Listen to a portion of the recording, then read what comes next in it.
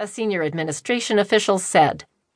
Among the questions being considered is what level of military support to give Syrian rebel forces, potential military cooperation with Russia against the Islamic State, how to deal with meddling in the region by Iran, and what to do about fighting between Turkish government forces and autonomous Kurdish fighters in northern Syria.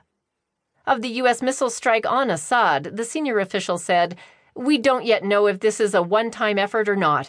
We can't predict what may or may not happen." The official, who spoke on the condition of anonymity to discuss internal deliberations, added, "Certainly, it's the hope of the administration that this action will influence Assad's behavior in a positive direction, and we will not see further chemical attacks." Foreign policy analysts cautioned that ordering a military strike before developing a strategic policy carried significant risks for the White House.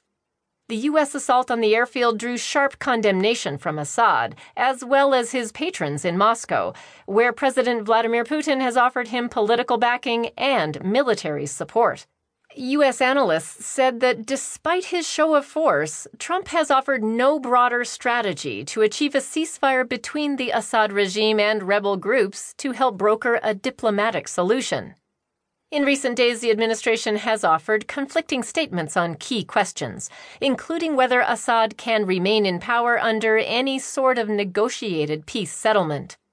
They seem to be celebrating the strike almost as accomplishment in itself, rather than as a tool to achieve any particular strategy, said Jeffrey Prescott, who served as director for Iran, Iraq, Syria, and the Gulf states at the National Security Council under Obama from 2015 to 2017. Even days later, they are basking in the glow, but we do not have a clear sense of why this strike and to what particular end. In an interview on CBS News' Face the Nation, set to air Sunday, Secretary of State Rex Tillerson said the administration's top priority is defeating the Islamic State. "Once the ISIS threat has been reduced or eliminated, I think we can turn our attention directly to stabilizing the situation in Syria," he said, using an acronym for the militant group. "We're hopeful that we can prevent a continuation of the civil war and that we can bring the parties to the table to begin the process of political discussions." Tillerson added that he does not expect the Russians to retaliate for what he characterized as a targeted and proportional U.S. attack on Syrian targets. White House aides said that Trump, who had campaigned generally on a non-interventionist platform, was moved to act after aides on Tuesday delivered a detailed assessment of the chemical attack, and the president viewed television images of dead and suffering children. Over 2.5 days of intensive deliberations with aides, including at the Pentagon, State Department, and National Security Council, Trump authorized the strikes. But the White House did not ask Congress for permission, and it offered no public explanation until after the mission had been completed, when administration officials, including Vice President Pence and cabinet officials, placed calls to U.S. lawmakers and foreign capitals and briefed reporters. After considering a unilateral strike in 2013, Obama ultimately asked Congress for permission to strike after evidence was found that the Assad regime had crossed Obama's red line against using chemical weapons. Obama's aides said at the time that the president wanted broad political and public support before acting after years of U.S. military conflicts in the Middle East and Central Asia.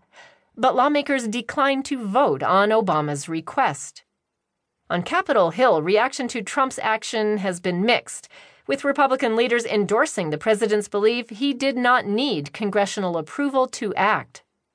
But some rank-and-file GOP members, along with many Democrats, have criticized Trump for acting impulsively and betraying his own past opposition to U.S. intervention in Syria.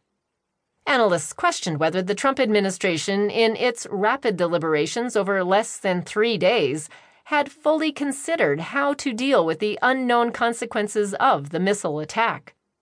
"I do not see any grounds for optimism and worry that expectations will be disappointed," said Tamara Kaufman-Wittes, a former Deputy Assistant Secretary for Near East Affairs at the State Department under Obama. "I worry that Assad could escalate.